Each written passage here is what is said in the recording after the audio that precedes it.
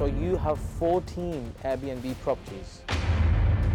I was at the cash point in Birmingham. I took some money out, my friend was just standing there behind me. She saw my balance. It was literally around like £300 that I had. And she was like, Uzma, you're making around like, let's say 1,200 and more per month. Where's your money going? It was the biggest embarrassment I'd ever felt. The actual guests came into the property while the works were going on. The builder's stuff is all lying around. There were some wires that hadn't been boxed off yet. It still smelled like paint, and the whole house was a tip. Just before you go on to Airbnb, first tell me, did you manage to save up 20 grand? My name is Ibi Aslam and you're listening to Ibi Aslam Uncensored. Welcome to my podcast where we discuss property, business, lifestyle and well-being. If this is the first time you are visiting us, then please hit the follow button on your app. Don't forget, we are also on YouTube. You can watch these interviews in full there too and join the discussions in the comments. Just search Ibi Aslam Uncensored. There's new episodes every week, so I'll see you there. On today's episode, I have Uzma, who is only 21 years old. She's from Coventry. She has 14 Airbnbs. She's on target for this year to reach 50 Airbnbs. I can't wait to speak with her today and see how she got started. And you know what? If you want to, like I always say to my guests, you want to take your shoes off, you want socks on, it's like you're at home. And I'm not BBC, That's I'm good. just, so, yeah.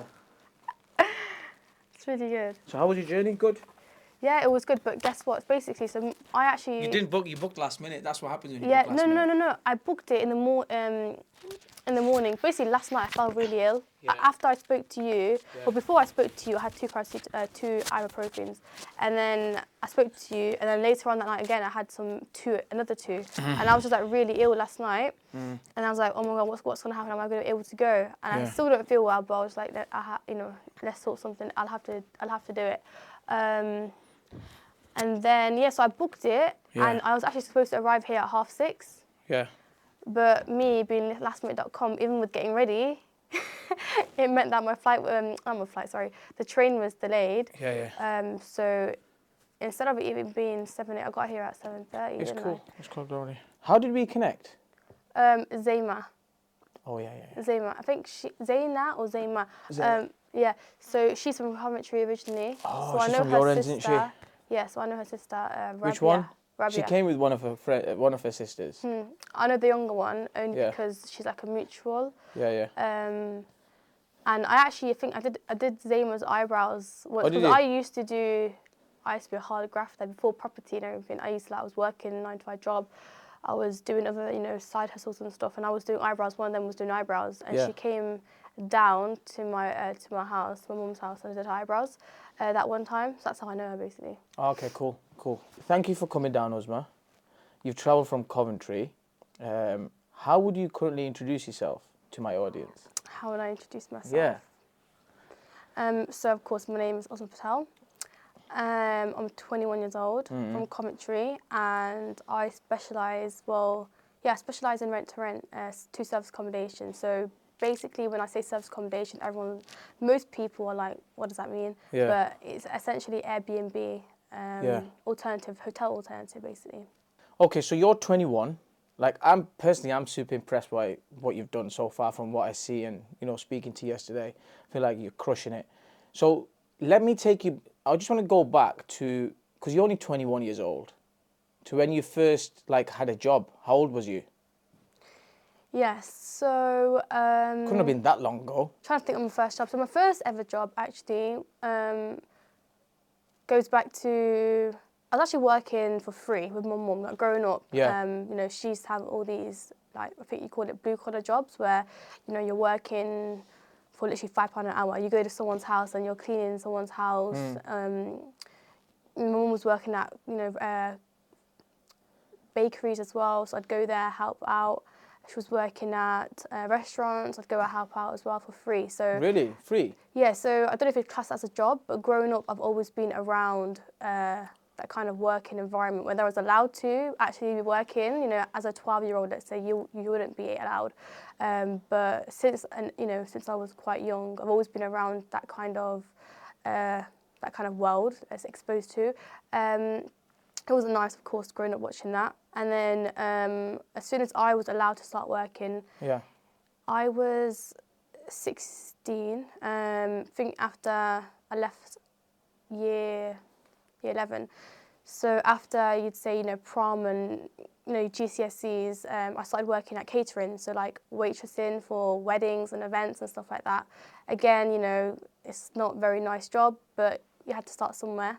So literally, again, £5 an hour for that job for myself. But it gave me a bit more independence and freedom. Growing up, of course, my mum we don't come from a well-off family. So everything I had to always ask my mum. And knowing me, I'm quite high maintenance. Okay. So, I do tend to buy some expensive things, like what other people wouldn't normally buy. For example, my face wash at 16 years old, I was spending like £20 on face washes, spending like £50 on like face creams, and like I was really into my skincare and looking after myself, basically. So yeah, of course it's not cheap, and I didn't want to burden my mum with that. So being independent, making my own money, very important to myself. So yeah, I started working when I was 16 at waitressing, and then stopped that for a while during sixth form, and then COVID hit. I didn't have a job for like a year, and I think around that time it was a very low point in my life. I think that time I was around 17, 18, I'd say 18. And, everyone's left with predicted grades during COVID, and everyone had a plan, everyone in my year had a plan. They were going to go to university. They knew what they were doing, but me, I never applied for university ever. Or did you not? No, I never wanted to go into university. So it was just like COVID was unexpected. Everything was just starting to be so many changes were happening at the same time. And within about a year, like I said, it was a very hard time in my life because I didn't know what I was doing. I didn't have a direction in life. I just kind of remember the days passing by every single day and doing the same kind of stuff What were you, 17? Again and again. Yeah, 17, 18. I say 18 to be exact. What made you not go uni? What made you think, like, I'm definitely not going uni? Yeah, so the courses that I'd always, look at in terms of university I was really into skincare growing up. Okay. So I had acne when I was a little girl. Okay. A lot of girls deal with acne, a lot of boys deal with acne. And I always wanted to do something related to skin. But then I started doing a bit more research into it, and it requires you to go to, let's say, university. I wanted to be a dermatologist. And again, it just requires a lot of money.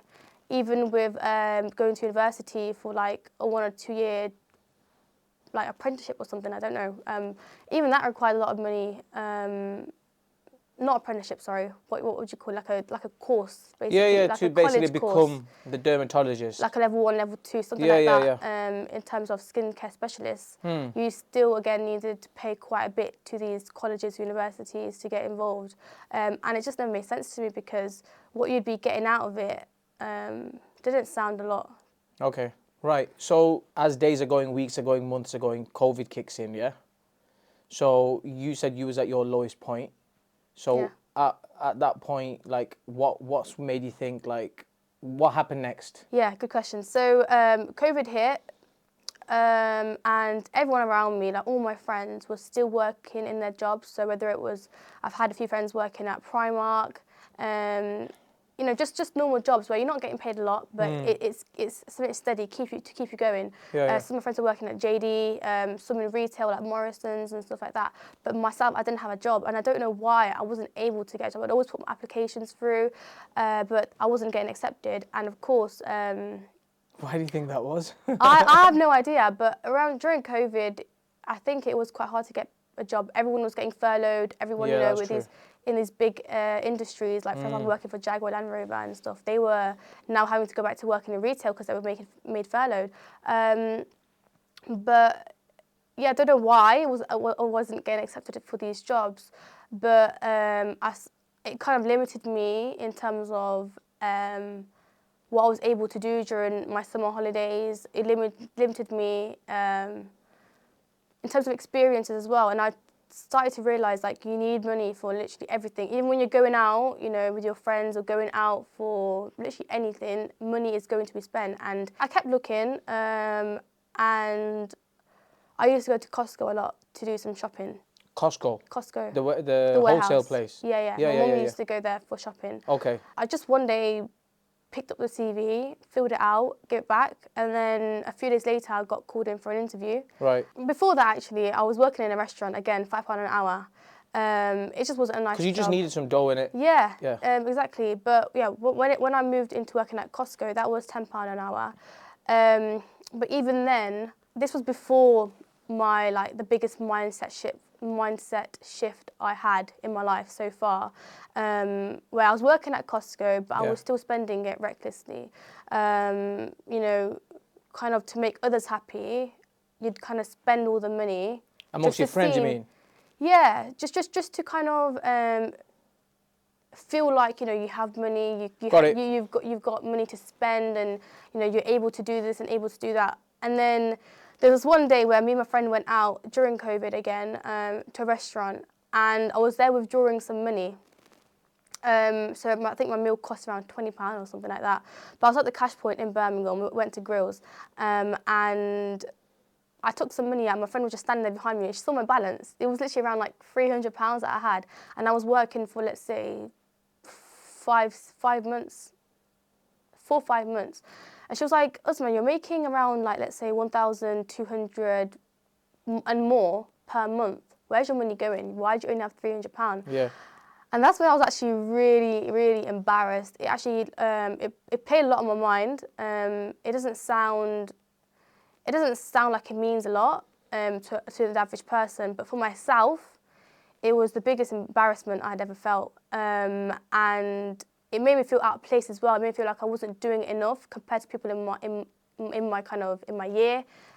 Really? Even at that age? Yeah, at 18, it made me feel really low.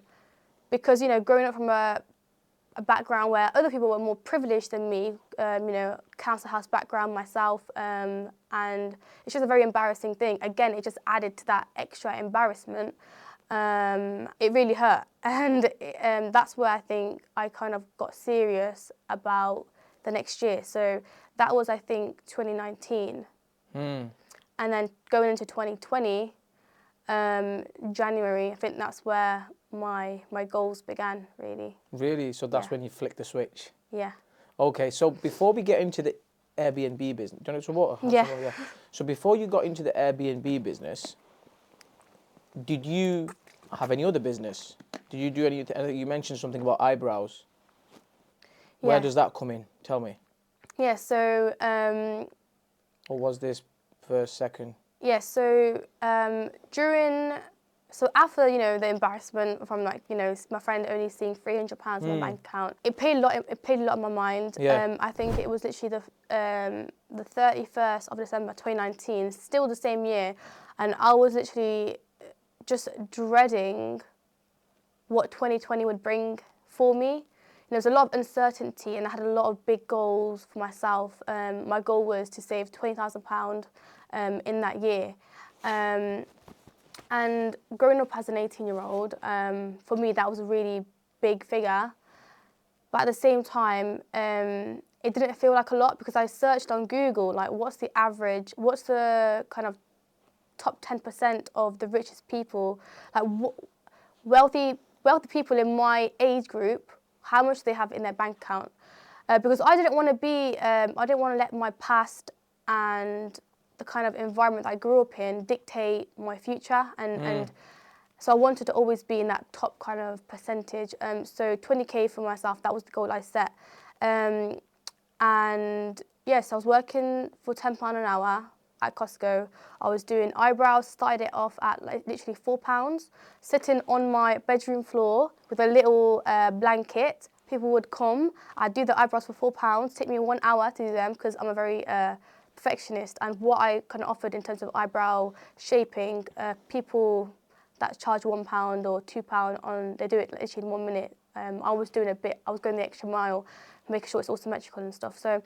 And you were charging £4? I was charging £4 when I first started in January, and it wasn't a thing where I actually put that business out there. I just had an eyebrow page. I do my family and friends' eyebrows, and someone reached out to me during COVID. A lot of the shops were closed. So this girl reached out to me saying, could you do my eyebrows? And during COVID, I let people into my house, and my parents, well, of course, and my siblings were like, what the hell's going on? Yeah. But I let them into my house, and I was doing the eyebrows because I just really needed that money. You need the money, yeah. So yeah, I started off with £4, and by the end of the year, I think I slowly increased it to about £10 to £12. People from around the UK were travelling, literally from London, different places, just to come to my little 2-3 bed house, council house in Coventry, in a block of, in a block of flats and stuff. Just to get eyebrows done, because Just to get the everything was eyebrows locked done. off. Yeah, everything was locked off. So that was one of my side hustles. And then, so I was doing that whilst working at Costco. And then I also had another side hustle, which was reselling. So I started off, I think, by like selling all my old clothes that I wasn't wearing. So I just kind of decluttering my wardrobe, trying to get that extra £5, £10. Because in my head, it was like, this £5, £10, I'm making it sitting in the comfort of my room, just posting something online, and I've basically worked an hour. But I haven't had to stand up, I haven't had to commute anywhere, I haven't had to do anything. I'm just posting something online, and I have this object, sitting in my wardrobe. Might as well sell it, might as well do something. So I started seeing that these things were starting to sell, and then I branched out to reselling phones, reselling air fryers. When you mean reselling, I don't understand what that means. Does that mean like Amazon FBA? Or No. What's that? What's reselling? Reselling, so if you're taking it to that kind of high level, yes, you could do it on Amazon FBA, you post it on Amazon. But I was just posting it on Snapchat, Instagram, and Facebook. So I wasn't doing it as a proper business, it was just a side hustle. So you're getting stock from somewhere and just reselling it? Yeah, so I was Okay. working at Costco, and you're not allowed to do this. You're not allowed to resell items from the place that you work because it's like conflict of interest. But as I was working there, and I see that some air fryers come in, I'd buy 2 or 3. I'd get a lot of suspicion from my supervisors, like, oh, why are you buying 2 and 3? Like, you buy quite a few. You know, you're not allowed to sell them. Are you selling them? Like, they'd always be on my case, but I was like, no, I'm not doing anything dodgy. Don't worry about me, kind of thing. But I was reselling them, yeah. So like phones that in Costco, they kind of get reduced to £600 once. If someone literally brings them back, brings the product back just because they don't want it, the packaging is open, literally still in pristine condition, they'll reduce the price instantly. And I'd price it to, let's say it was £1,000 worth, Costco was selling it to 600, I'd price it at 800, made it to £200. Quick 200, yeah. Yeah, so for myself, it kind of really helped me to get to that goal of 20k. And every bit of money that I made, I literally saved every single penny. To the point that, with the 20k, the goal that I had in mind, I backtracked it per month. So I divided it by 12, and then saw what I needed per month. And I saw how much was going to come from my job, my 9 to 5, you can say, warehouse job. Yeah. How much was going to come from my eyebrow business, and how much was going to come from my reselling. And if there's anything else I needed to do, even if it was like £10 less than my goal that month, I'd make sure I hit it, made sure. Impressive. Yeah. Okay, wow. So before you got into the Airbnb then, because I presume that would have been your next move, right? Did you get educated anywhere about Airbnb? No. You didn't? No. Wow. So the reason why I went into Airbnb is because, when I saved the 20k, I was thinking in my head, okay, with this amount, I'll be able to now buy a house. But I think without being educated on how much it actually takes to buy a property, I was kind of living in a fantasy world where you can buy a property for 20k. Maybe, yeah, I don't think you can with 20k, if I'm honest with you. Yeah, you can get like... Down north, Teesside. As a deposit. Yeah, as a deposit, Yeah. and it's going to be a really rundown property as well. You're going to need a lot of work. Now that I'm in the property game, I kind of understand that. But back then, I was thinking I'd be able to get a new build house, quite good location. Look at you laughing, but I thought I'd be able to get a very good property for 20k. And in my head, that was like financially free. Yeah. But then it's not financially free when you think about it, because...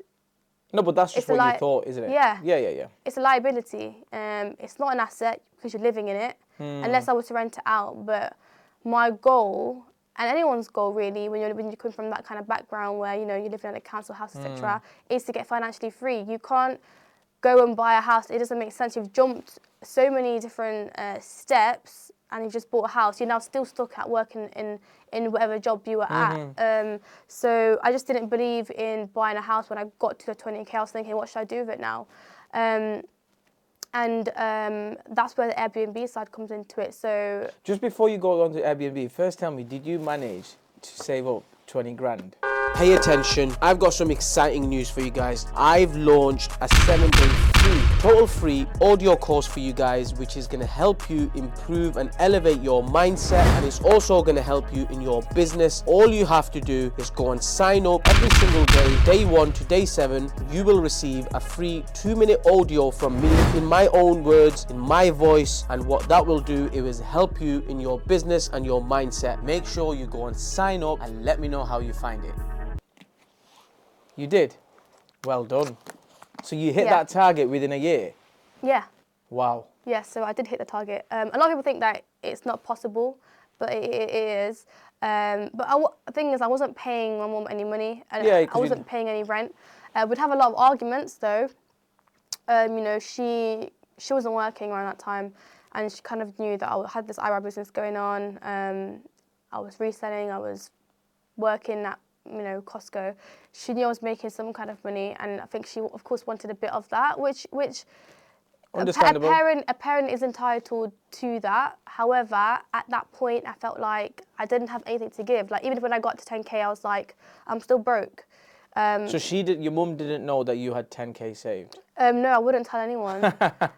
No, because as soon as anyone was to find out, it's always like, oh, she's got money, let me spend it. And I feel like everyone in my family, growing up, they weren't really good at money management. So like my parents weren't really good at money management. I don't think anyone is, to be honest. And for me to kind of escape what the life that my mum has kind of had created for us children, although she wishes the best for us, of course, I had to kind of keep it to myself, work on myself, get myself to where I wanted to be, and then I'd give back to her. But she never understood that. So we had a lot of arguments in that year of 2020. So where was your money like? Was it cash or was it like in the banks? Yeah, it was in the banks. Okay. Yeah. How did you fall into the service accommodation Airbnb property business? Yeah. So my friend at that time, she took a gap year from university, and she was working a part-time job and I was working my full-time job. So I didn't have a lot of time to kind of venture out and do things. However, she did. She took her gap year for university, and she was going on a lot of viewings for to make it into a service accommodation property. And I think when she got her first key, she FaceTimed me and she was like, I've got a property and whatnot. And we kind of drifted apart from all of our other friends, but us two, we kind of stayed in touch even throughout after leaving school and whatnot, because I think we both were always money orientated. We always kind of, it's far from the traditional roles that a girl is given to by a cultural kind of family, when you're growing up from, let's say, even if it's an African, Indian, Pakistani, different kind of these cultures where a woman is just told, got to be a housewife, or just go get if you go become a doctor, you've made it in life, and that's it. That's it for you. But for myself and my best friend Lena, my business partner, that wasn't the goal for us. So when we were 16, let's say, we tried Forex at 16. So I borrowed my mum's money at that age when I was 16 to get involved in, I think, the IML Academy. I don't know if you know. No. But essentially, it was more of a pyramid kind of scheme where the top's at the top, and it's more based on referrals and how well you're known in the industries.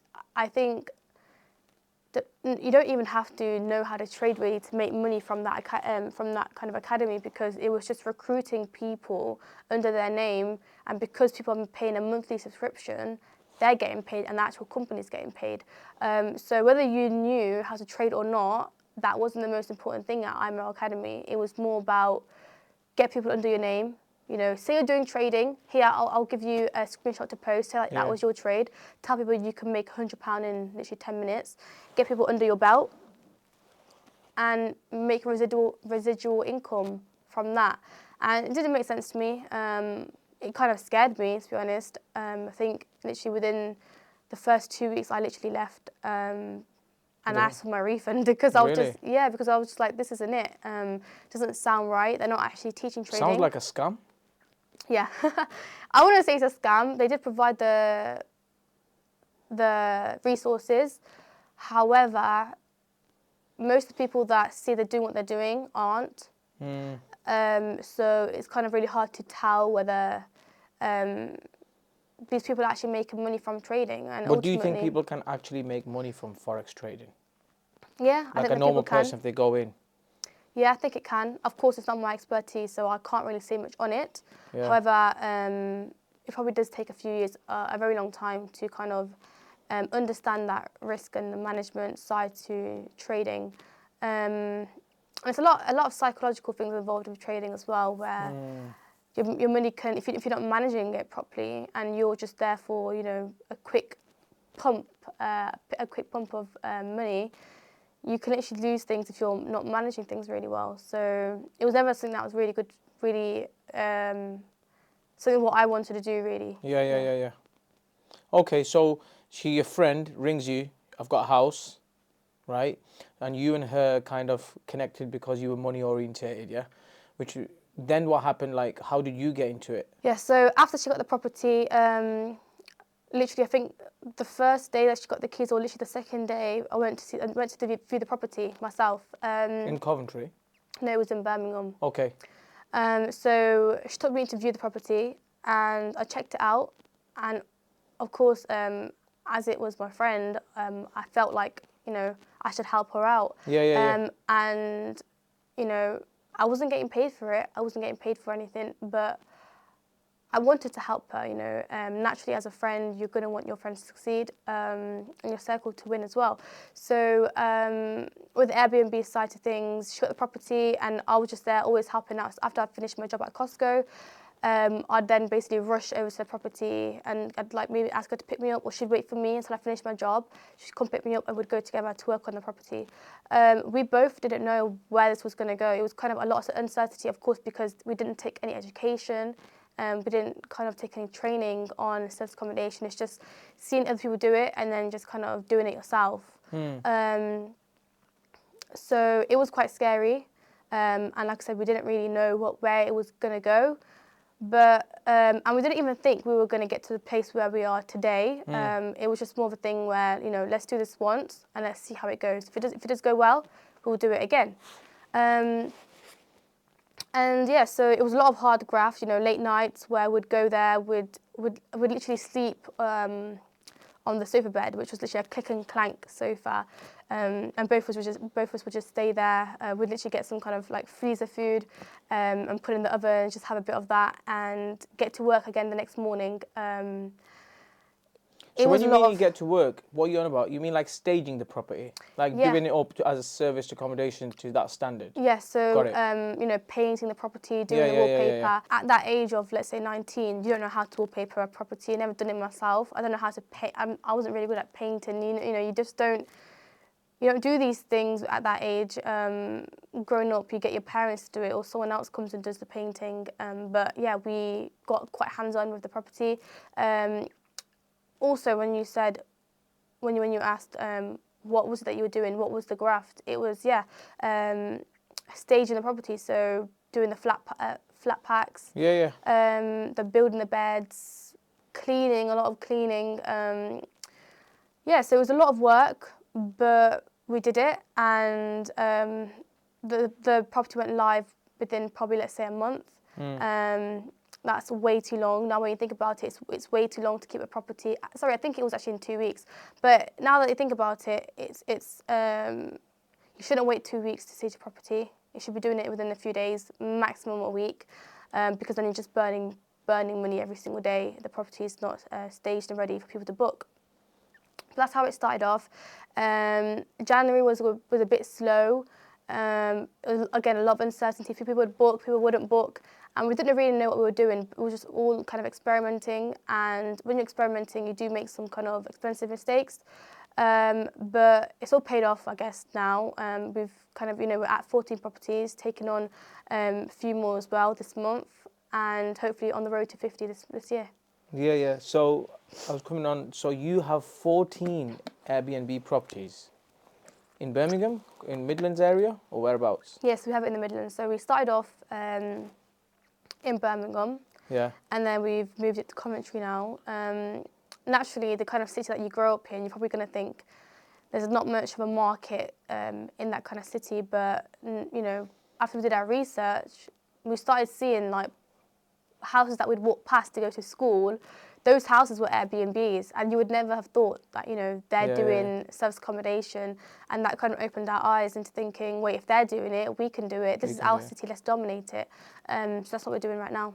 Wow. Okay. So, like, your majority of your properties that you put on Airbnb, what are they, houses or apartments? Yeah. So we've got a mixture. So there are apartments and there's houses too. Okay. Yeah. With apartments, it is a bit difficult because a lot of the leases, they don't allow service accommodation to like kind of sublet the property. It goes against the head lease. So taking on apartments is harder. You're better off going and going for a house to rent out. Yeah, to kind of, it's a bit more easier. Okay. Okay. So, what is the pros and cons to having a house or apartment apart from that?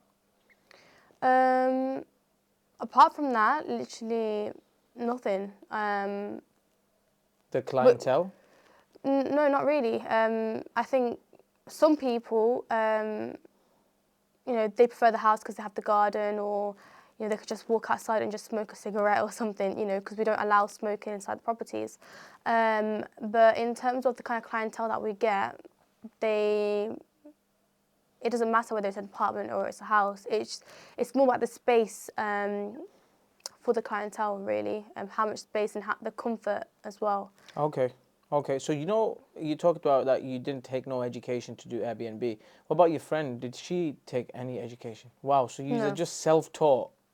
Yeah, so as we were going along, so initially my friend, she put the money in for the first property. And what we soon started to realise is I was having a lot of input inside the business as well, like, you know, furniture and interior decoration, it's all done by me. So she'd kind of be asking me all the time, like, oh, what colour chair should I get?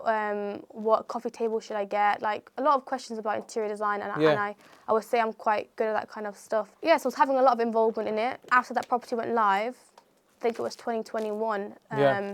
So I had a 20k saved, and my friend Lena, she was only working part-time at Morrison's, so she was only making around £500 a month. So I did have a bit more capital. So we just thought, let's do it together. Let's do it together, really. You know, we both have things that can add value to the business, and if we join and team up, then it can grow really rapidly and really fast. And we both believe in kind of working to our strengths. So there's no point for someone to do something that they're not really good at, because you can either be someone that's really good at something or be average at everything. And my friend Nina, she loves to say that, but it's really true. For example, myself, I hate talking to agents. I hate talking to landlords. I don't like dealing with that kind of stuff. Whereas with Lena, she loves it. She loves talking to landlords and agents. With me, I'm more like, you know, give me the keys. I know what to do now. Let me crack on. Let me get this property ready for the guests. You know, making sure that because it's a service apartment. It's not just you put in a bed and you put in a TV in. It's not a hotel room. You've got to put it with, you know, you've got to get the cutlery and the plates. It's the details stuff, everything. Yeah, you've got to make sure that it's basically a livable property. You know, if someone's coming from their own house and they're coming to stay at your property for, let's say, a month or two, it's fully equipped to live in straight off the bat. So when was this? What year did you get your first one? 2020? The first one was 2020, around November, December. Went live on New Year's Eve, and then 2021, me and my business partner were like, let's do it together. And that's when we just basically cracked on. So where did you find your properties? We find them on Open Rent. So we started off with Open Rent, Rightmove. So we started off with landlords, talking to landlords directly. And of course, it hasn't been easy. It's not just as simple as just going on Open Rent and you get the first property, you know, reach out to a landlord, first inquiry you put out, you're going to get a yes. We'd go on viewings with landlords, and a lot of the landlords kind of doubted us a lot. So there was this one landlord from London, a man, and we came for a viewing. This one was, I think, a 4-bed house in Birmingham. and went for the viewing, and he just didn't seem really bothered in showing us around or anything. And he did let us know that there was another man that came who was doing service accommodation as well. And he was, after we left the viewing, we were kind of chasing him up a little bit on what the situation was. And he was basically saying, like, oh, another guy's interested, and I think I'm going to go with him because he just looks more experienced. Right. He's, 30, 40 years old. He's been doing it for a very long time. And it kind of really was gutting because it's like, you're not letting us even Not giving take us a no chance, opportunity, an innit? opportunity. But then, of course, I can understand that a landlord might want to go with someone that's more experienced. But we knew for a fact that we would be able to outperform what anyone else was doing in the service accommodation industry. But yeah, that was a no for that 4-bed house.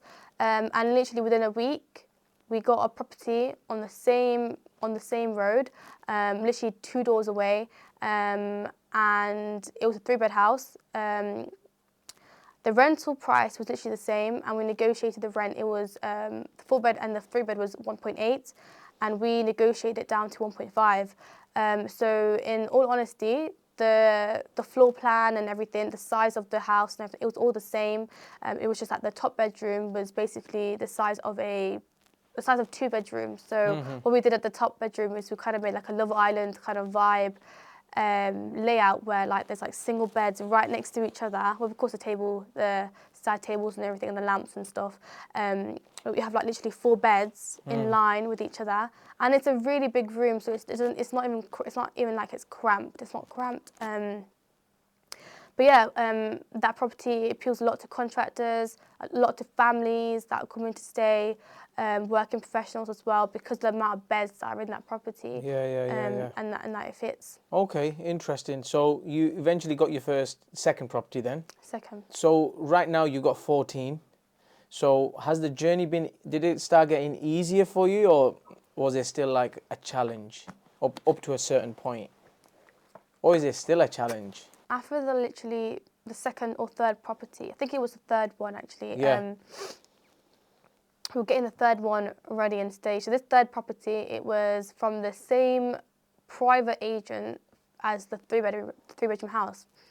As she showed us this property, it was really run down. It's in a council estate.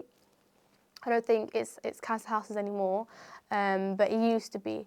And that property was really, really run down. It was really greasy, needed a lot of work doing. So we told the landlord we'd be willing to take the property on, considering only that they're going to put the investment funds into the property to get to the standards. So they initially wanted to put, I think, around £5,000 into the property to do the refurb. Again, we was only like, I think I just turned 20 at that age, and refurbing my property literally sounded crazy to me and Nina. But I think we took the challenge up, so literally we needed to get this property ready. I think it was within a month in terms of the building works and also the furnishing. So we told the landlord that £5,000 would not be enough. So inflation was just kicking off around that time. The materials, labour, everything started increasing. So we asked the landlord to give us a budget of £10,000. And the landlord, after a lot of negotiation, we had to, of course, let them know, like, we're not going to take the property on. We're basically doing a full refurb for you. We're basically being a project. We're acting as a project manager, and they're all the way in Hong Kong. So they were based in Hong Kong. The private agent was based in Birmingham. And because the agent had built a good relationship with us and seen that it works like we did with the previous landlord, they kind of trusted us with this third property. So we let the landlord know, of course, that we wouldn't be taking it on unless the refurb works were covered by themselves. So what that entailed was we knocked down a wall inside of the kitchen, so it kind of made it a bit more of an open plan. Open plan, yeah. We changed the floorings to laminate. We'd had some lino, we had some carpet, changed the doors inside, did fresh paint, new toilet as well. So we took off the tiles, which was really in bad condition. We did some cladding on it. new bathtub, new sink, new toilet. Literally everything was pretty much brand new. And we just covered the furniture side of things. But with that builder again, a mistake that we learned, it's an expensive mistake that we learned from, is never pay a builder up front, even if it is half the payment that they're asking for. Never do that, especially if you haven't worked with them before.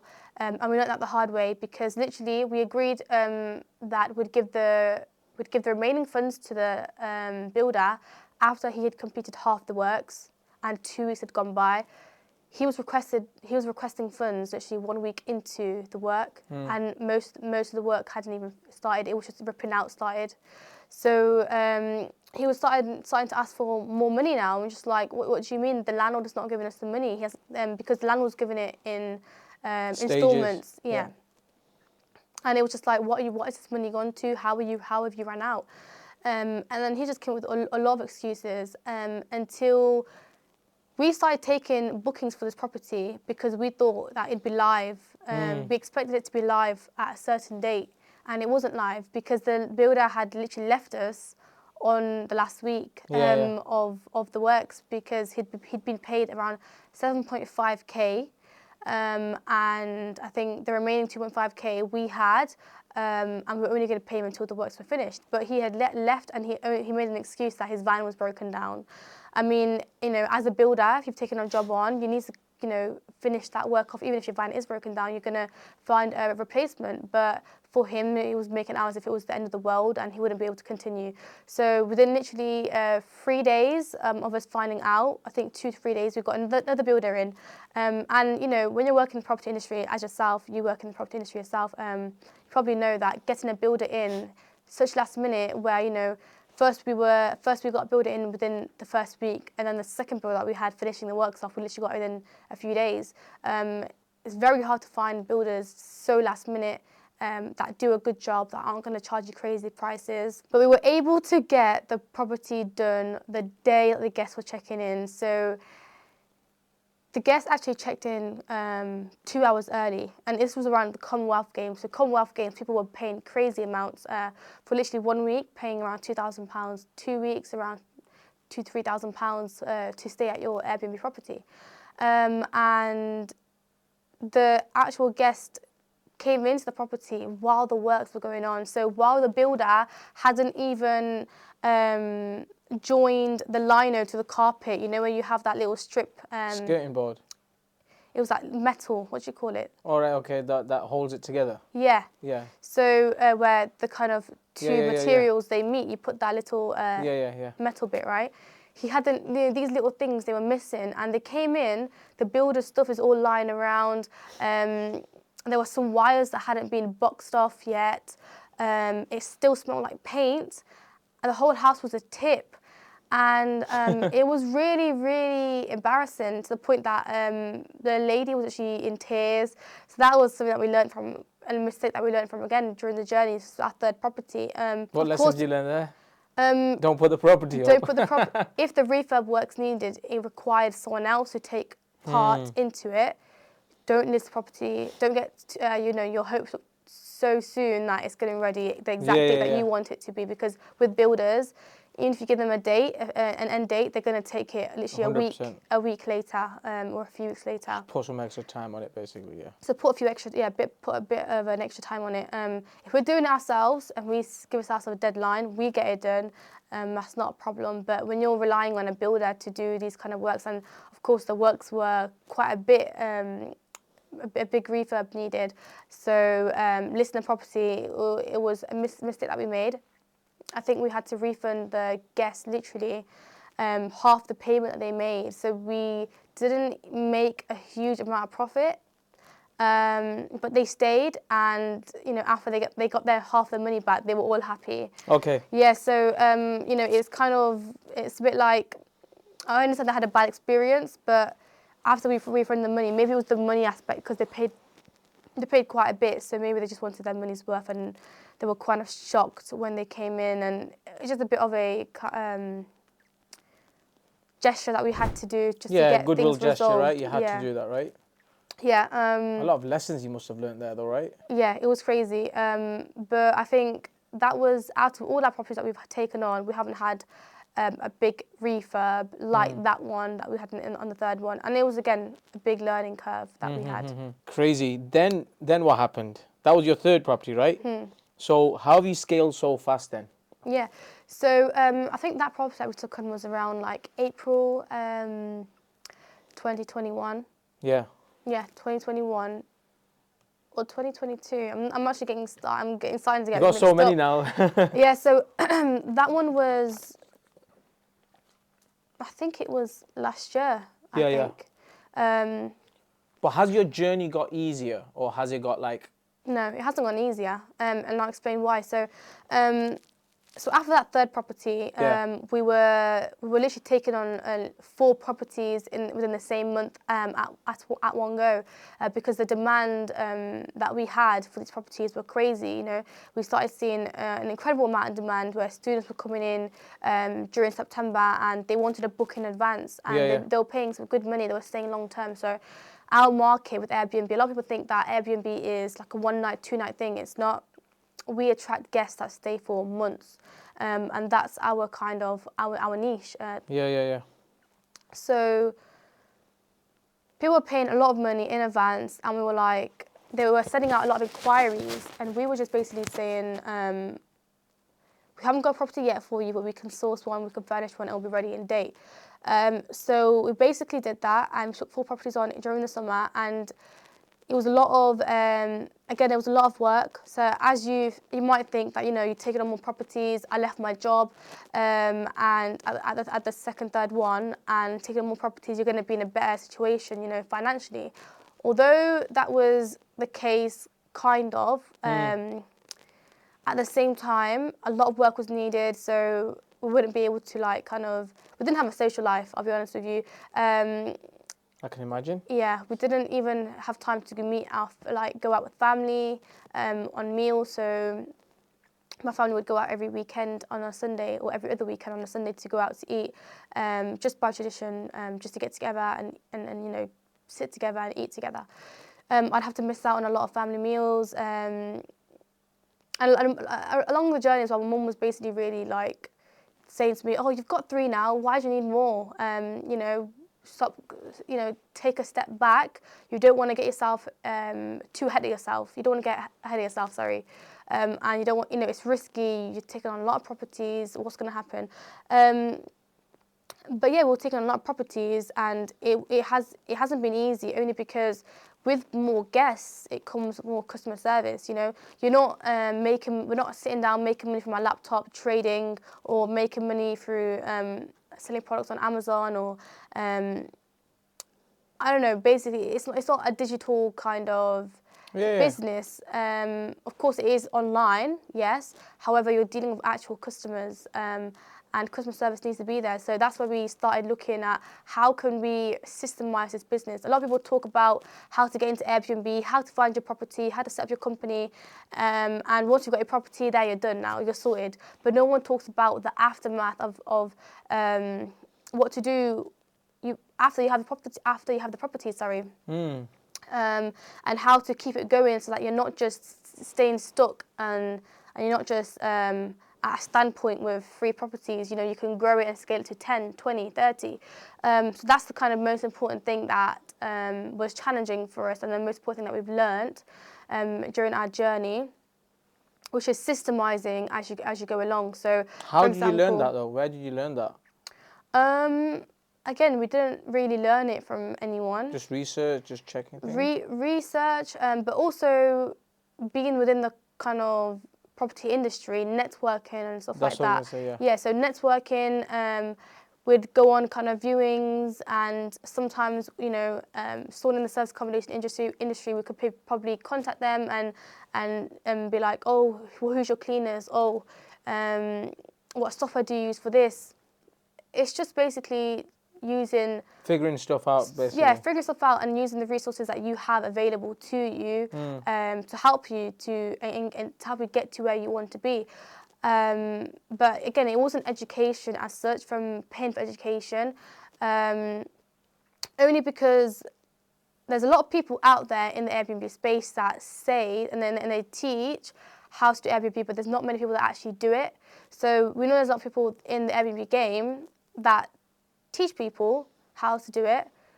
But when I ask them, how many properties have you got, they haven't got any. They're just teaching it as a way to make... They're the worst sort of educators then. Yeah, so we kind of never really trust anyone to teach us that kind of side to it. We just had to go and learn it all ourselves. And yeah, systemizing. So for example, we have VAs, people who, you know, handle the guest communication side of things. So we're not on the phone 24/7, you know, having to deal with customer service, because it's all about doing income generating tasks. So instead of, you know, spending hours on the phone every single day, draining yourself and draining your energy, talking to guests and dealing with complaints and dealing with refunds or dealing with many different things, you know, instead of doing those kind of things, we pay someone to do that side, and then we are taking on more properties and more deals, which is making us far more than what it would make us, what we have to pay, someone else to do the other work for us. Yeah, so let me just stop you there. I've got yeah. a question for you. So when you say that you've systemized in terms of VAs are dealing with customer service side of things, how are you advertising your properties? Is it on Rightmove and not Rightmove? Is it just on Airbnb and Booking.com? Yeah, so we advertise it on many different platforms like Airbnb and Booking.com, and we have a few others as well that we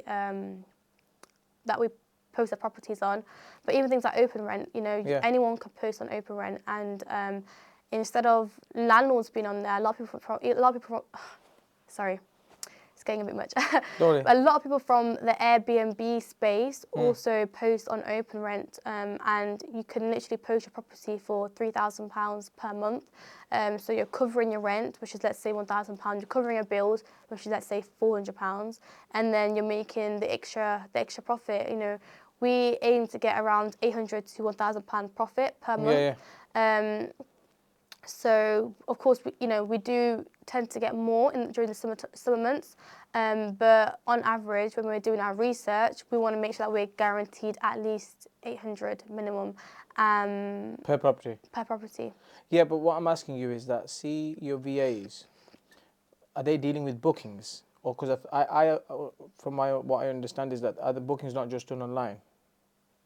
Yeah. Where does the phone call, like the speaking, what's the reason for that? Yeah, so for example, a guest might, check-in times and check-out times. So a guest might want to check in, so check-in time, is 4 p.m. Right. Standard time to check in is 4 p.m. And a guest might want to be like, hi, how do I check in earlier? And kind of taking them through that, how to do that process. It's literally, it's very little things. Even when like a guest is kind of on phone to you, like, oh, the shower isn't working, it's cold water, the Wi-Fi isn't working. These very little things that can be solved by outsourcing and getting someone else to do these tasks. That's the most important thing, you know. The amount that you're paying someone to do these tasks is very little to what you're making by taking more properties on. So it's literally like... It's just a stress you don't need, isn't it? Yeah. It's just, No, I fully get it, which is really good, because I believe that everyone should eventually systemize it, right? What you can just take off your hands, just take them off. Yeah, and most businesses, you know, it's not a business if you're not systemizing. No, it's not. If you haven't got the systems in place, it's basically a full-time job. We wouldn't be able to enjoy what this business has allowed us to do in life, the kind of freedom that it's given us in terms of location freedom, time freedom, financial freedom, etc. All these kind of luxuries in life that people want. There's no point of trying to create something and create a business for yourself if you're not systemizing it, because you're just stuck at home on the phone and having all these negative experiences when, you know, if you've systemized everything, you can avoid all that and live a better life, live a better quality of life. And as well, most businesses, they're only worth a lot if you have the systems in place. So eventually you can sell businesses on. If you've got the systems running so smoothly, someone might want to buy it from you within the next few years. So it's always about making the operations and the systems kind of run smooth. So even if I was sleeping in bed, literally I wake up sometimes 10 a.m, 11 a.m, today I woke up out of bed at, let's say, 11 to 12 because I was ill. I'm currently ill, but I was only able to do that because I have a VA who's dealing with the guest communications, who's, so for example, today a guest wanted to check in. They left Park Regis Hotel in Birmingham at 11 a.m. and they wanted to check into to the next property. But our time for check-in is 4 p.m. So they were like, complaining, like, oh my God, I never knew. This is a horrible experience. With guests, they're quite demanding. They're paying for a service and they just want the best. So it's just kind of, give them that guest satisfaction. So they book again with you. You don't want to give a guest a bad experience and they'll never return, because we do get guests that want to stay with us again and again because of that communication that we have with them. We're very quick with replies if they ever need anything, and that's the most important thing in running a service accommodation and being in the space of Airbnb. Definitely. No, I fully agree with you. So at the moment, how many? What's your target then? Where do you want to get to? You've already got 14. So you want to get to, did you say number 50 you want to get to? Yeah. By this year? Yeah, by this year. So we want to get to a point where we've scaled the rent-to-rent business, but also we're looking into buying properties this year. Okay. So it's all fun, having that kind of quick cash coming in per month. Airbnb, it's more of a monthly cash flow kind of business. So there's two types of businesses really. I mention it all the time, slow cash and quick cash. With Airbnb, it's quick cash. You're able to make a lot more than what your normal monthly income might be working a 9-to-5 job. So with that, you're basically making money from other people's assets, assets that you don't own. Yeah. You want to get to a position where, and then the ultimate goal was always to own assets. Like I mentioned to you, at 20, when I had £20,000, so I think when I at the end of 19, 20, I don't know, around, I forgot the age exactly, but at the end of that age, I had 20k, and I was just like, oh no, I want to buy a property, but it kicks in that you can't because you're still working a 9-to-5 job. But now that I'm not working a job and I have that nice monthly income coming in, that cash flow coming in, I can now invest that comfortably into a more kind of slower return. Investing in properties, buying your own assets, because that is something that no one can take away from you. And you don't have anyone on top of you. Whereas with rent-to-rent service accommodation, you have landlords who can potentially take the property off you. Of course, the chances are slim if they're paying the rent on time. We pay our landlords rent early because with the business, the money comes in quite fast and you're just able to pay them and keep them happy, really. And not deal with situations where the landlord is having to chase up on rent. So we never have landlords chasing up on the rent. We have direct debits set up and they go out on the day that it's supposed to be set. And really, to do it with our own assets is the ultimate goal, because you're getting that capital appreciation side of things. And there's one thing being rich, but being wealthy is another thing. So that's the kind of thing that we want to focus on now, building wealth, generational wealth. Really good, really, really good. And also, once you buy your own property, really, if you wanted to put it on Airbnb, you can do that as well if you really wanted to, right? Yeah, exactly. It's your own property, isn't it? Yes, that's what we're looking to do. So I'm looking to potentially have two properties in my own name, to buy them this year, and turn them into service accommodations potentially, or even just normal buy-to-let, so that, get an agent to manage it. So this is something that I actually did invest in a mentor to teach me, because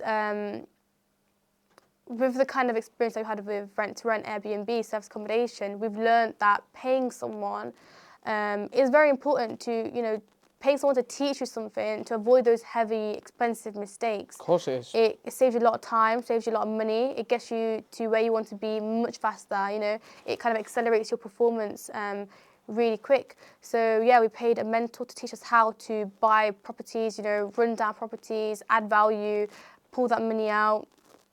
So this is something that I'm doing this year. And yeah, I do really advocate for seeking out education, because even at the place where I'm now, only a mentor can take you from, let's say, £10,000 to £100,000 per month, and £100,000 per month to £1 million per month. People that are actually making that money, they're the ones that you should be but kind of reaching out. Looking for inspiration from, right? Yeah, Definitely. And I think like success, that's the best cheat code to success, really, getting a mentor. Yeah, there's no point reinventing the wheel because it's already made. So for example, this Airbnb business, you know, it's a game that people have been doing for years. You know, a lot of people think that it's something very new, but it's not. A lot of, you know, the older generation kind of people, like for example, holiday lets and cottages and stuff. Before Airbnb, of course, Airbnb didn't exist. They were probably putting it on their own websites per night. But you know, after the whole Airbnb kind of craze, and after that, a lot of people were trying to get in recently in the last few years. But this kind of thing, a lot of people have been doing it for many years before us. So yeah, again, it's not about reinventing the wheel. It's just it's a system that's already been made. Just follow it step by step. Of course it is. Can I ask you who you got educated from for the BRR stuff? The educator name, his name is Harvey. So he has really helped us in terms of social media side of things. So when we started posting about Airbnb on social media and on TikTok, we were getting a lot of people, you know, asking us a lot of questions like, how do you get into Airbnb? You know, when it first started off on social media, I never really wanted to put it out there in a sense where I'm teaching people how to do it. But with Harvey, he does property investing, but also he teaches other people as well, and he openly talks about property investing. And he was really kind of in pushing us, me and business partner Lena, pushing me to take my social media game to the next level. So he has just helped me in the aspect of learning how to buy properties, but he's also helped me in the aspect of putting myself out there and filling in that gap where, you know, how I mentioned, there's a lot of people that do Airbnb, that teach how to do Airbnb, but don't actually have Airbnb properties. So credit given where credit's due, innit, really? Because I know so many like educators that really do know a lot of educators, and most of them don't do what they preach. They literally don't. I'm not talking like just properties. I'm talking like in business, in social media, and so many different things. They just don't do what they say. Yeah, and he really kind of advocated for us to go ahead and, you know, be open about what we're doing. So there was a point where we started taking our videos down because we were thinking, oh my God, is the Airbnb market going to get so saturated, you know, and these things. But then he kind of instilled in our minds that instead of having this kind of mindset, change it to the mindset where, you know, you're thinking more abundantly, that you could teach other people, then they're not kind of taken away from your pot, really. And that's where we started posting more on social media, and we teach people now as well how to do Airbnb. Yeah, man, that's good. And you know what? You're in the perfect place to teach people as well, because you're actually doing it. You've got 14. And even if you had 2 or 3, you'd still be in a good place to teach. But where you're 14, like, you can definitely teach. So have you got courses or something, or? Yeah, so we don't like to say courses, only because we're not just throwing like a package, like a education kind of. Is it like personal service that you offer? Yeah, so so we basically offer coaching for people, where we provide them the resources, but also we have these calls, we get on with them. Yeah, so it's more of a one-to-one, and they kind of reach out to us whenever they need any help. So we're kind of with them throughout the whole journey. And like I mentioned to you earlier, it's not just about us telling them how to set the company up and get a property. It's about, you know, how to scale it to a 6-figure business, like how we have within a year. So again, all the systems in place, we're teaching them that. So they're not just focused, you know, they're not just sat on 2 properties. They're able to grow it to 10, 20, 30. Yeah, that's really good. So how much? It's okay. So how much money? Like, how much money do you want revenue coming in every month? Like profit. Like, do you have a target in your mind? Yeah. Like you want to earn this much, and you'll be like a little bit happy. There's not necessarily a figure where if I hit it, I'll be happy. I don't believe in, you know, when you get, only when I have, let's say, 50k per month, I'll be happy. I'm happy right now. I'm happy with the progress I've made. And, you know, with the income that's being made per month, I'm always going to try to, you know, hit new levels. For us this year, the goal is to hit 1 million in profit this year. Okay. And I know it does blow a lot of people's minds. It's like, how are you going to do that? But when we set ourselves a goal, when I set myself a goal, I'm backtracking to see how am I going to be able to hit that goal. So I definitely believe within by the end of this year, or probably the middle of next year, I will have hit £1 million in profit. In net? In net profit. That's really good. That's impressive. What are you going to do then? Buy loads of houses? So I am looking to buy a house with that money. I'm also looking to, of course, get my mum in a better position. So financially, so yeah, I give my mum money per month right now. So I don't live at home anymore. I moved out a few months ago because, you know, like I mentioned to you, I grew up in a council house background, and as I'm kind of going through that journey of self-development and I'm hitting new levels, people might think, everyone has a different perspective on it, but I felt like I had to remove myself from that environment and put myself somewhere different, a bit more isolated, where I can kind of focus on my goals, my visions, my work, achieving new levels in life. Because myself, I was living in a room with 3 to 4 other people. So growing up, it was me, my sister, and my mum in Coventry, and in that house, we were sharing one room. And then my mum had my little sister, so then it was 4 of us in one room. And you know, we had this bunk bed where it was a double mattress on the bottom, and there was a single on top, and then my mum would sleep on the floor. And it's just not nice, you know, especially because I'm always working and my work requires me to be on my laptop. It might disturb my sister's, you know, her privacy, where I'm on live calls with people. And it might disturb, you know, a few people. And also I'm getting disturbed because there's a lot of noise in the house with little children and things like that. Getting distracted in it. Yeah, so to kind of avoid that distraction, I moved out a few months ago. And got your own apartment, or? Yeah, so I've got my own apartment. So like I said again, I'm paying for my own rent and bills, groceries, everything. However, I'm still giving back to my mum, you know, so I'm contributing to the rent in that property. And inshallah, you know, as the year goes by, I'll be able to give much more back. As well, taking my mum to Umrah is one of the goals that I want to do.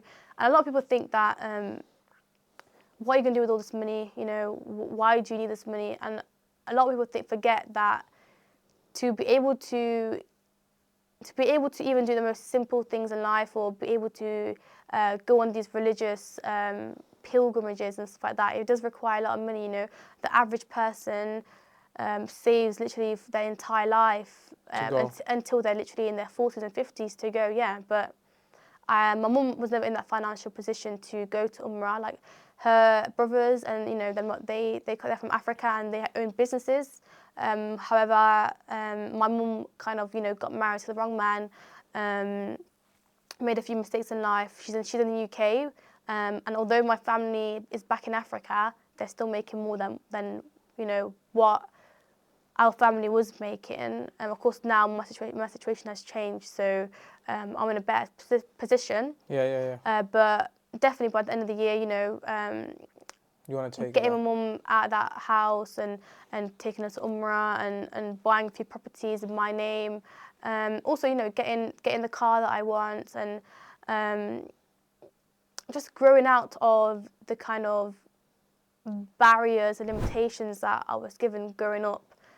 Changing my surroundings, because when you change your surroundings, that's when you kind of have the most growth, because certain experiences will want you to never go back to certain living conditions.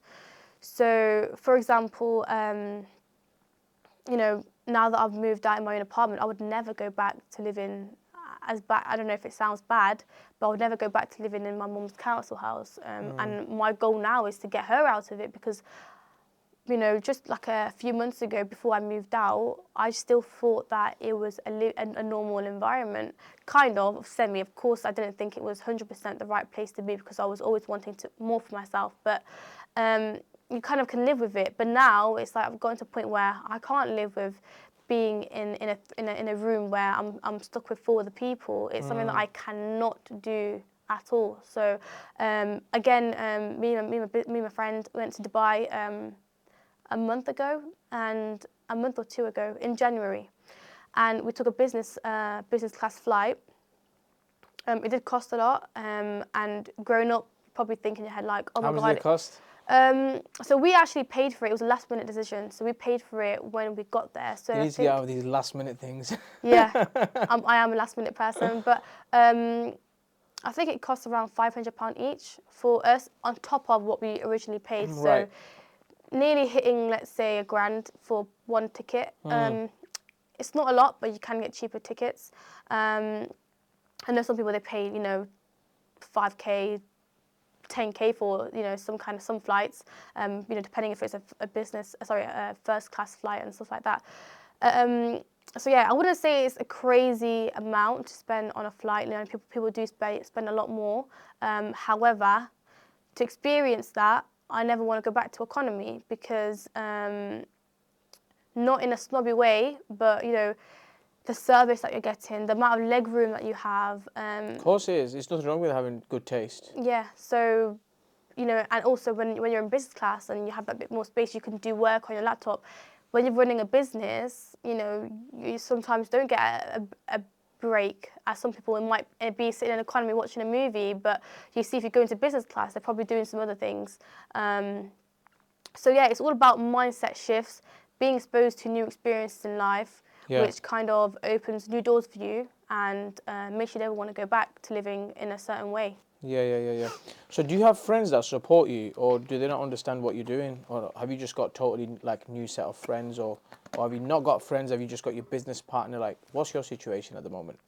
Hey YouTube, I'm really sorry to cut you off, but I have to share this with you. I want you to get to your next level, and I believe that personal development is the gateway to success. So what I've done is I've gone and created a 7-day free audio course. This is totally free. All you have to do is sign up, and from day 1 till day 7, every single day, you will receive a 2-minute audio from me, which will elevate your mindset and give you power in your business. Make sure you go and sign up and let me know how you find it.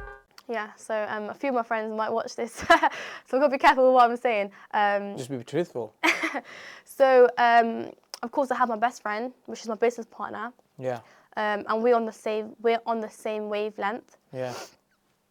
So we're always discussing, you know, we discuss everything from personal to business. We talk about everything. And apart from that, I would say, I don't want to get this wrong, but I don't have any other friends apart from one person who I grew up with since I was in year 1, so same primary school. Her brother was friends with my brother, and we, you know, she used to have sleepovers with me at my house, and we kind of known each other all our lives. So when I was going through a lot of hardships, where my mum would kind of like get angry at me when I was not giving her money when I was working at Costco, I'd kind of like have to leave my house for a few nights because it'd end up in really big arguments. So I'd go to my friend's house to stay, and she's been there with me through a lot of the things when I was at my lowest points. And also, when I didn't have a job, she was helping me kind of create my CV and supporting me. Like even when we go out for meals, she'd pay for my meal here and there.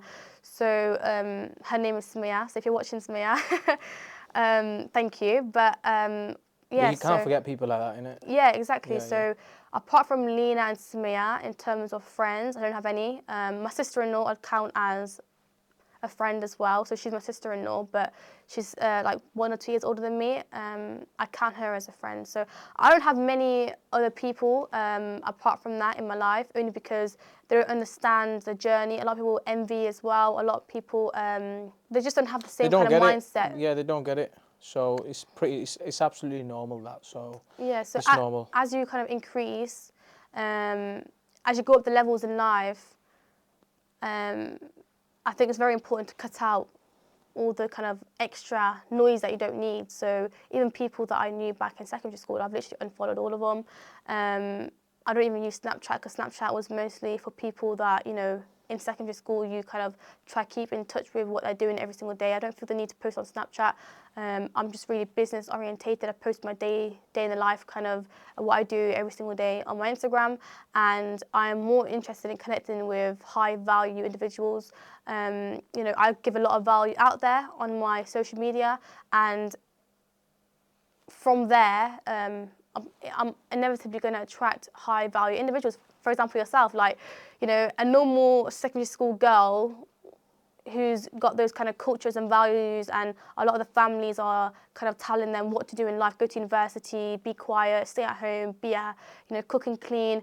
They would never come and sit with a random man, you know, on a podcast and talk with them, but only certain people will. And share their experiences, and you know, I would never have met you if you know, I wasn't posting on social media, you weren't posting on social media, and it's all about connecting with high value people, really. That's it. That's correct. Yeah.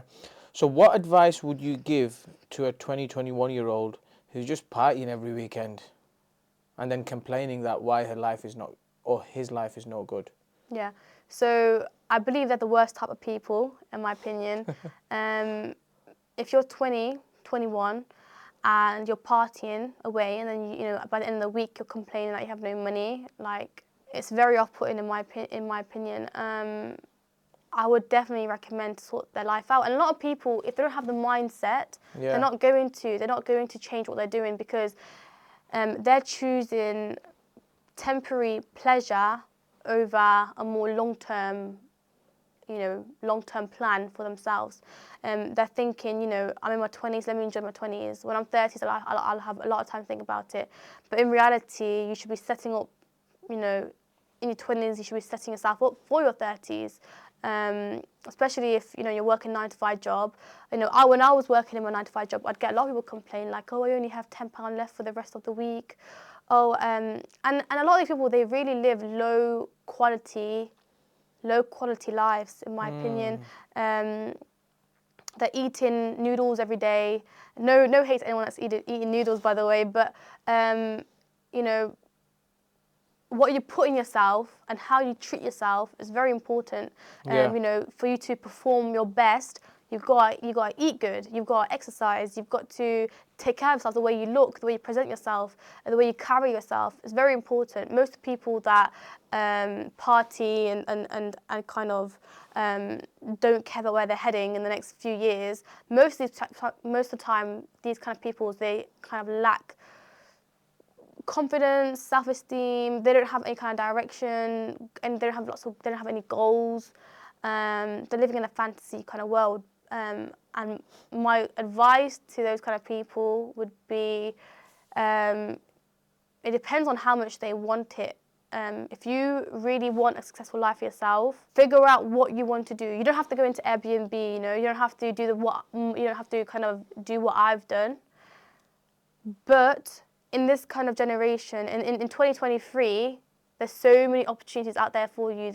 And as cliche as it sounds, a lot of people say it as well, the internet has provided so many opportunities to people. You know, making money in this day and age is so easy compared to what it was like, you know, in the 1900s and stuff. So I definitely use that to your advantage. A lot of people think that, you know, a lot of people are quick to complain about the situation, but then, you know, they're not questioning the actions they're taking every single weekend. You know, they're getting drunk. Monday morning comes and they're still, what would you call it? Hungover, yeah. Yeah, no, 100%. Have you read any books? If so, which ones? Or you don't really read any books? So I've got a lot of books sitting at home, but not yet. I've got a lot of books, but I don't read them only because I don't have the time. Again, you can't argue that I do have the time, because if I wanted to, at least you've got them. That's the first step, right? Yeah. So I do have a lot of books, but what I do prefer is listening to podcasts. You know, I love listening to Alex Hormozy, a lot of other people. So instead of me reading books, which is again very important, I can be watching podcasts while I'm eating my meal. Because you learn from there as well, right? Yeah. Either way, you're still learning. Even on my social media, the kind of people that I follow. I'm not taking in kind of bad content that's messing with my... All positive stuff. All positive stuff, and not just positive. It's one thing being positive and motivational, but something that's educational and giving you that kind of... pushing you to kind of shift what you're doing in life. A lot of those kind of things as well. So talking about gym and health, do you actually go gym and look after yourself? Yeah, so at the moment, I'm not currently going like consistently and regularly. Yeah. Only because with the Airbnb side of things, I think the first year with you know, running an Airbnb business, I wasn't really looking after myself, and neither was my business partner. I think when you're growing a business, sometimes you kind of let yourself go a little bit, only because there's a lot of things going on, and you know, running a business, it's not easy. You know, I'd basically wake up in the morning, and keep in mind, I love taking care of myself, the way I present myself and stuff. But there was a time last year where like I wouldn't even care like how I did my hair and stuff. I just basically run out in a tracksuit and just basically just get to work and get to grafting, because with property, it's very hands-on. Well, it used to be, until we've kind of now starting to outsource things. Now we get people in to do the setting up for us, to do the flat packs for us. But let's say last year, it was very hard to kind of give myself that time because I was really engrossed in business. Whereas now, this year, I am looking into, of course, I'm looking into gym memberships. I've had a look at David Lloyd's, I've had a look at a few others. It's 24 hours now, you can go anywhere really. Yeah, so I'm just trying to find that a nice gym for myself so I can actually feel that kind of comfort in working out. I worked out in Dubai, I think it was Paramount Hotel, and the gym was absolutely beautiful. You have the skyline, the Dubai skyline view when you're working out. As the sun was rising, you get to see, you know, the world basically wake up, and it was beautiful. Definitely going back to gym this year, definitely. Okay, I'll hold you to that. I'll check up on you in That's fine. 3 months. Okay, so are you going to Dubai soon? Yeah, going to Dubai. Do you have plans eventually to move there? Yeah. At the moment, we are looking to open up businesses in Dubai. Yeah. Don't want to give too much away because, you know, it's still in the process of things. You mean actual, when you say businesses, you mean just setups, or do you mean like actual like properties up there for Airbnb? That's one of the plans, one of them. Eventually. Yeah. A lot of opportunities in Dubai. Yeah, so that's the reason why we went back in January, networked with a few people, and we're going back again next week. To figure stuff out. To finish a few pending things, I'd say. Okay. Well, I wish you all the best with that. Thank you. Are you in a relationship? No. So you're No. single? Yeah. Are you looking for a relationship, or is that not even on your radar? Or no. are you one of them like, if it happens, it happens? Right, so... Okay. I like how you like, let me think how I should answer. Yeah, I've got to think how I'm going to word it. Yeah. So I think you had a podcast with Zema, and she kind of mentioned this as well. I asked Zema another question. She got herself in all sorts of trouble. A lot of people that might be messaging me in the DMs or stuff like that. Yeah. They're not very high value people. Don't message her then. Yeah, so they're not very high valued men, I'd say. And a lot of the time I'm doing better than them. And ultimately in a relationship dynamic that might kind of cause issues, in my opinion. You know, dominance kind of issues where you'll just basically in every department you're doing better than them. So it's it's really difficult, isn't it? I think she mentioned that she wouldn't go for anyone that would work a 9 to 5, and again, I wouldn't either, only because I started this business to never have those 9 to 5 restrictions or live that kind of the rat race. Whereas if my partner is living the rat race and they haven't figured things out, then I really question their mindset. I really question what's gone on in their life and why they haven't taken any action. Because of course I am where I am now. I'm not going to settle for less, really. Which is fair enough. I'm in the point where I'm growing my business, so it's not something that I'm looking so much into. If it happens, it happens, but I'm not actively going out to look for anything. it's not like the biggest priority for me right now. Yeah, got it. Okay, so final question. What is the biggest adversity that you've faced that stands out for you right now, like up until now? It could be personal, it could be at home, it could be business. You just thought, flipping hell, I'm so glad that that's behind me. I think it would honestly be the fact that the kind of environment that I grew up in the council house, and I've able to, I've been able to move out and take my life into my own hands, into my own control. A lot of people find it very difficult to do that, to become self-employed and rely and be confident that their business is going to provide for them. A lot of people are very scared to leave their 9 to 5, but I was never one of them. People to be scared to leave. Biggest adversity, I think it would be that. Probably the growing up. Growing up, yeah, seeing my mum and dad argue as well. He was quite abusive. Although it doesn't happen anymore, where he's not abusive to her physically anymore, because of course he's out of the picture. Part of me still isn't over it, because, I question him as a man. Yeah. How can you do that to a woman? How can you treat her so bad? How can you not provide for your children? Because my mum has mostly done everything that was needed for her children. My dad, he didn't really put a lot of the work in, so that kind of thing, it is left in the past. I'm able to now do things for myself and not have to rely on anyone, which has given me a lot of power, and I feel kind of free in that sense. However, forgiving him is something that probably will always be... Yeah, you've not dealt with it yet. Yeah. Yeah, it takes time. And especially when the person hasn't changed, and if it's something that, the kind of person that they still are, then yeah, it is definitely hard to forgive. But that's where, I want to give my mum a better life, because she's always had challenges, a lot of difficulties. She came to the UK without that passport, without the right to stay in the UK, a British passport, my bad. She couldn't speak English and a lot of things. So a lot of the hard times are in the past. I'd say that in different stages of your life, your problems don't stop. You just get different types of problems. You get faced with different types of challenges. So the challenges that I had in the past growing up are not the same challenges that I have today.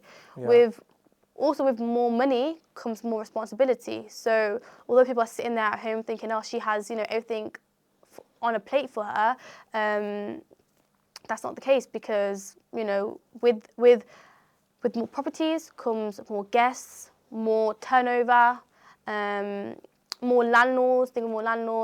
Now I'm teaching people as well, and a lot of different things, right? More money comes more problems. Definitely. Although I've gone past some things in when I was growing up, young years of my life, problems don't stop. You just get faced with different types of problems. More power to you for just continuing with it. What's your relationship like with your mum? Yeah, so with my mum, we don't see eye to eye on a lot of things. So the way she sees things, I don't see things in the same way as her.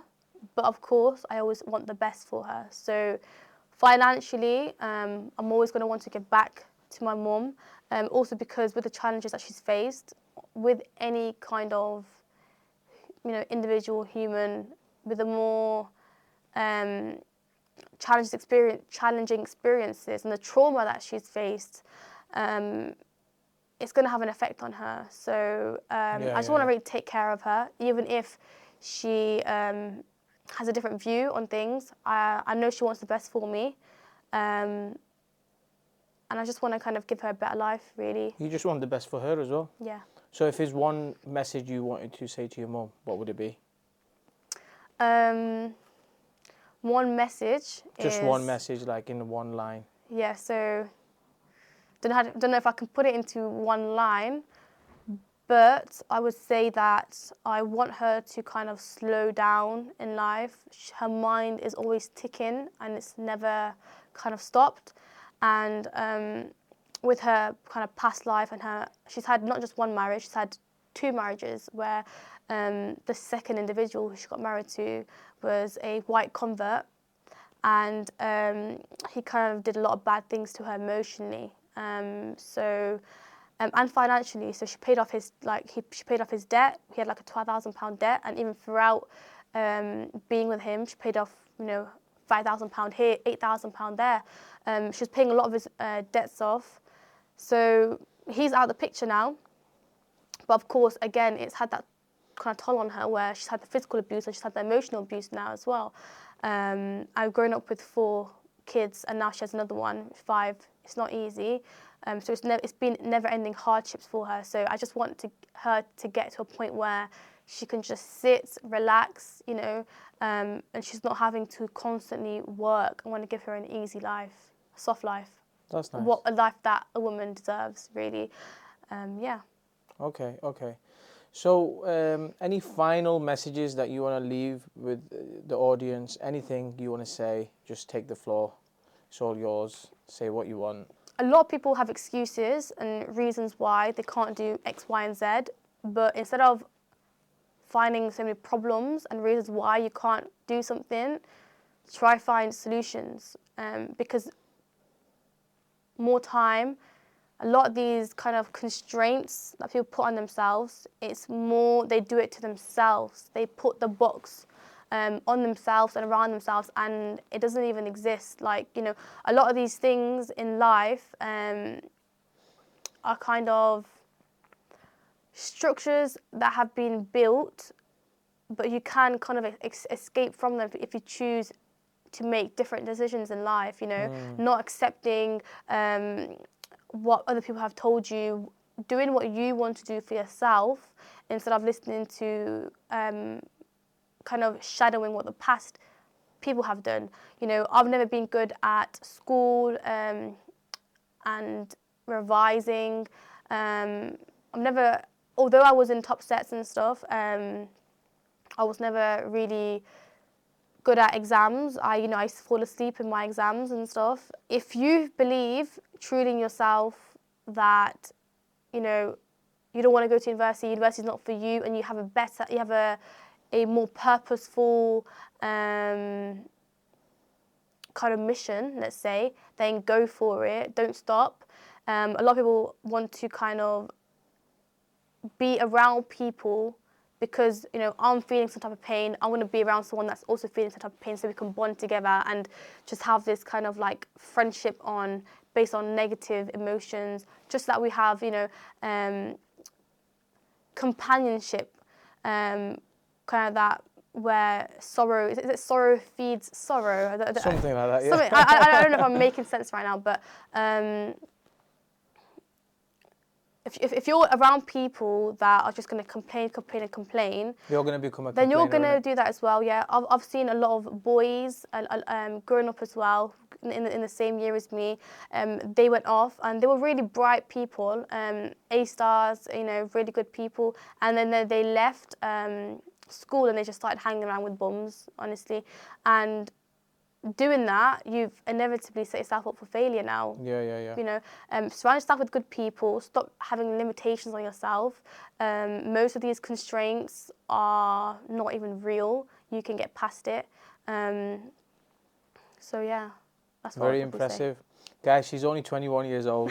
This podcast is supposed to be an hour. I'm sure it's somewhere around 2 hours mark. So very inspirational. I wish you all the best for everything that you do. And stay in touch, and we'll put everything in the description below. Go and show love and go and support her. Thank you, guys. Thank you for having me, Abby. No problem. That's a wrap. Thank you for listening. I hope you found this episode insightful, and if you did, make sure you subscribe so you won't miss the next one. Don't forget, we are also on YouTube. You can watch these interviews in full there too and join the discussions in the comments. Just search E22 Uncensored. There's new episodes every week, so I'll see you there.